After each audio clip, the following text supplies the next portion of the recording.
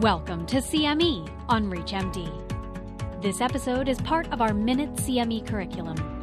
Prior to beginning the activity, please be sure to review the faculty and commercial support disclosure statements, as well as the learning objectives.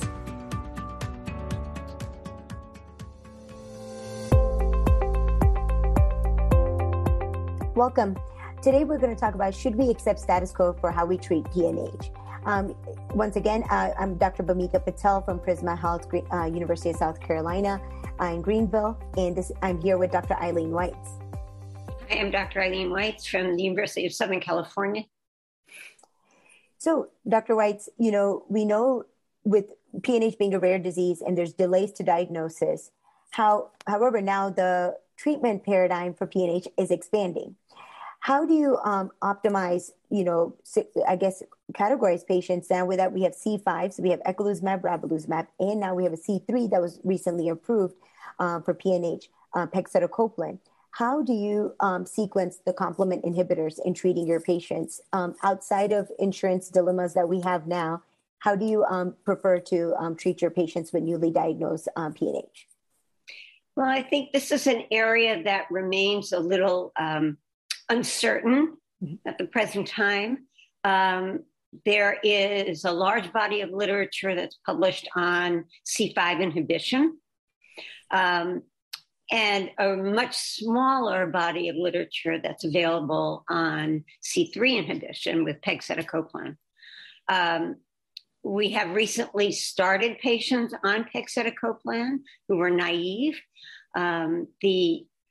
We're hoping that the data from the PRINCE study will be published soon, which does suggest that you can treat patients upfront with a C3 inhibitor with significant benefit. But that remains to be seen. There's no head-to-head trial. So it's completely a matter of, one, how you want to approach the patient, and two, how the patient feels about treating themselves, because pegcetacoplan is dosed at home subcutaneously twice or three times a week. So it gives the patient, on one hand, it gives the patient some flexibility. They can treat themselves. On the other hand, ravulizumab is given once every 8 weeks and represents a huge convenience for the patient. And they don't have to come to the hospital, can be done at home.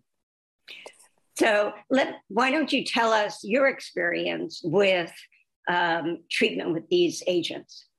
So from my experience with C5 inhibitors, predominantly because recently pegcetacoplan was, so normally because there's long-term data with the C5 inhibitors, definitely with the approval of ravulizumab, we've been able to make it more convenient for our younger patients and even our patients that go to work to come in every 8 weeks to get it. I personally like them coming in every 8 weeks because you can monitor them closely. I have a handful of patients that were on C3 inhibition therapy with pegcetacoplan. And they were all compliant, and they did find the ease of administration at home. But I think the main concern I had with that was sometimes, if they did miss a dose, how do you compensate for that? And there were some patients that accidentally missed a dose. It wasn't intentional.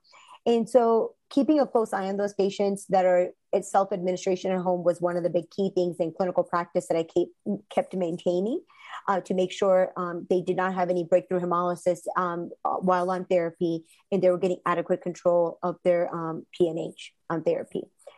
So I think it's exciting that we have 3 drugs now that we can use for patients. But to Dr. Weitz, as you mentioned, I do think that we need some upfront data from the PRINCE trial for us to know that, hey, pegcetacoplan is equally as efficacious as upfront C5 therapy for patients so that we can use it. We know that there's going to be patients who don't want to come in every 8 weeks also to the clinic and want to be able to use therapies at home and follow up with their doctors and make sure their labs are doing well. Although some patients can get their ravulizumab at home. That is true, yes. Or other patients, because of their insurance status, they have to go to an infusion center. Right. But there are some technical challenges sometimes with arranging home care Mm-hmm. And that can be difficult. Whereas with pegcetacoplan, it's all set up. The biggest issue is what if they have breakthrough on the pegcetacoplan?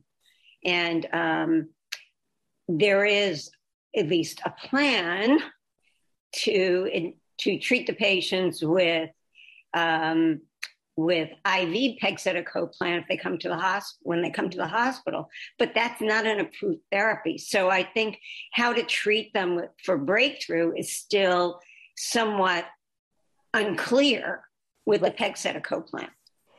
And you don't want to have to mix drugs. Agreed. And I think that has been a challenge. And, we've, definitely with my past experience, we've had patients who are on C3 inhibition with breakthrough. How do you clinically manage those patients, right? And to your point, we don't want to mix C3 and C5 inhibition. I get it personally. I'm like, that's a lot of complement inhibition from two different angles. And you worry about the risk of infections over time. Also, even though they're optimally vaccinated, but you don't want to have patients on two therapies. You definitely want to have them on one therapy to making sure that they're adequately controlled over time.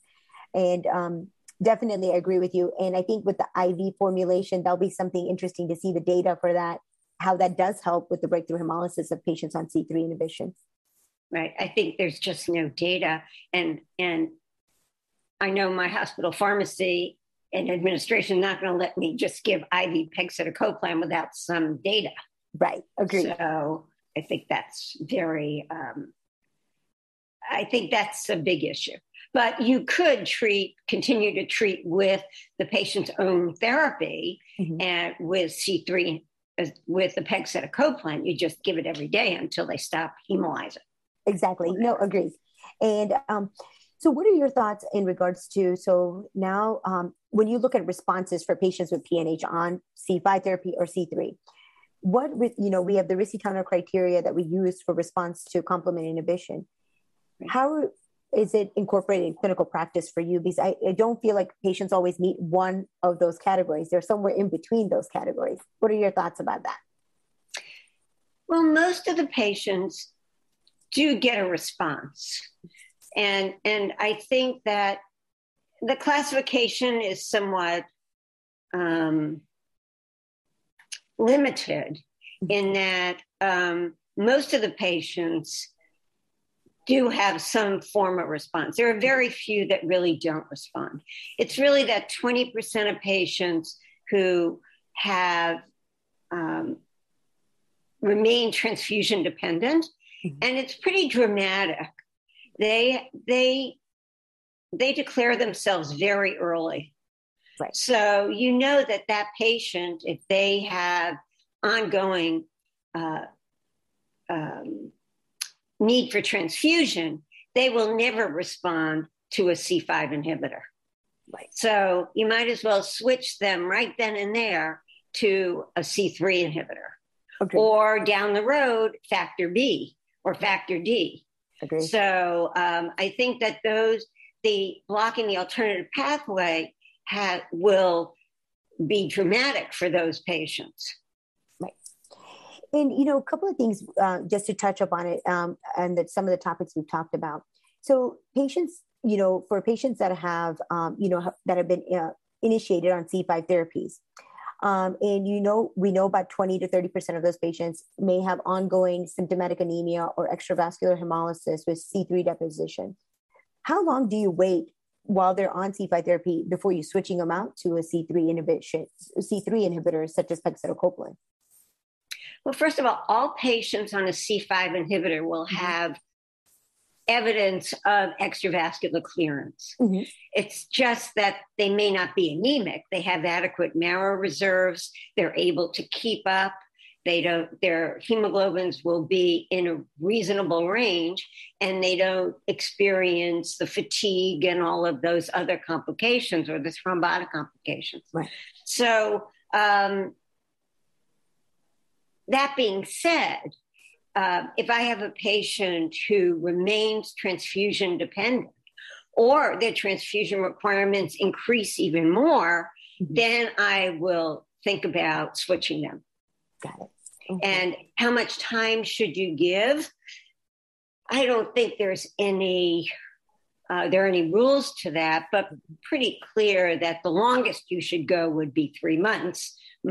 If you're using Ravu, it's going to stick around for 8 weeks. Right. So then you give the patient 8 weeks.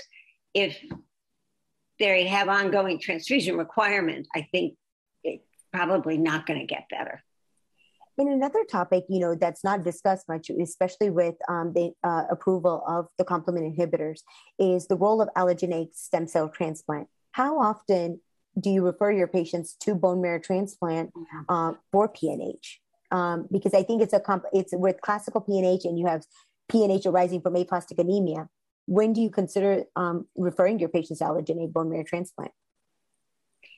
So most patients with PNH have some component of less than adequate bone marrow response, which is why they may stay anemic.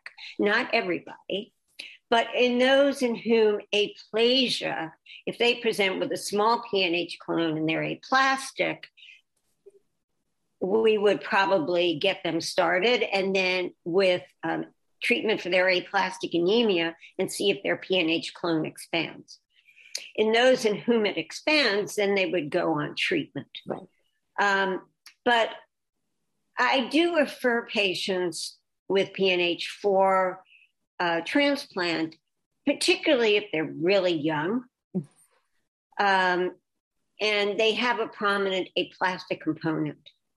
Okay. I think for patients who have pure hemolytic PNH, classical PNH, I really don't refer them unless they fail to respond to treatment. Yes, and I agree with you on that. Usually all my younger patients and up to like even older patients with aplastic PNH, any component of that combination of that, I refer everyone to transplant, at least get an evaluation, and depending on their response, and assess if they need to go to transplant or not. Well, we have done, I think, 2 patients who were over 50 got transplanted because they had good matches, sibling matches. So, but that is relatively rare. But anybody who's young, they're going to have a lifetime of this disease. Why do you want to go there? Right. With the potential for complications. So I would recommend those patients be evaluated for transplant. Well, thank you so much, Dr. Weitz, for this dynamic discussion. It's always great to talk to other experts in the field, and really appreciate you being here. And this will be your end of our episode. Thank you very much.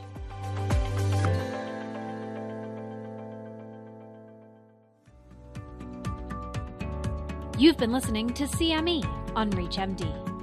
This activity is jointly provided by Global Learning Collaborative, GLC, and Total CME Incorporated, and is part of our Minute CME curriculum. To receive your free CME credit or to download this activity, go to reachmd.com/CME. Thank you for listening.